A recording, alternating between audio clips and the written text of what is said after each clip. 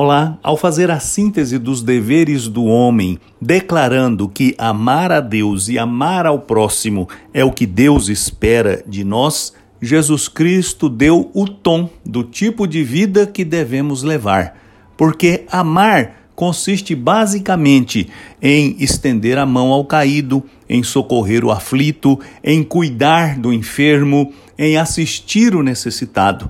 Amar é agir em prol daqueles que queremos tocar, ou melhor, que devemos tocar com a nossa vida. Por isso o apóstolo Paulo, escrevendo aos Gálatas, no capítulo 6, no versículo 9, instruiu os irmãos assim: E não nos cansemos de fazer o bem, pois no tempo próprio colheremos, se não desanimarmos. Fazer o bem é um dever perpétuo. Não podemos deixar de fazê-lo. Precisamos estender as nossas mãos sempre para socorrer todos que precisam.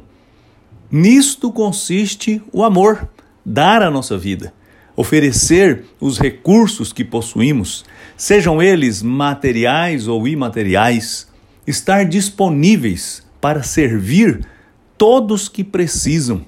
É por isso que Jesus Cristo ordenou que nós amássemos, inclusive, os nossos inimigos. O que significa? Estender a mão a eles, se eles precisarem.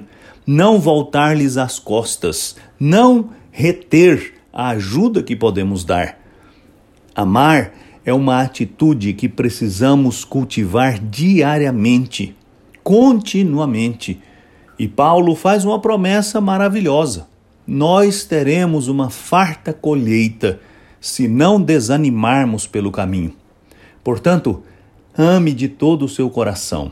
Ame estendendo a mão para quem precisa. Ame como você foi amado. Faça o bem.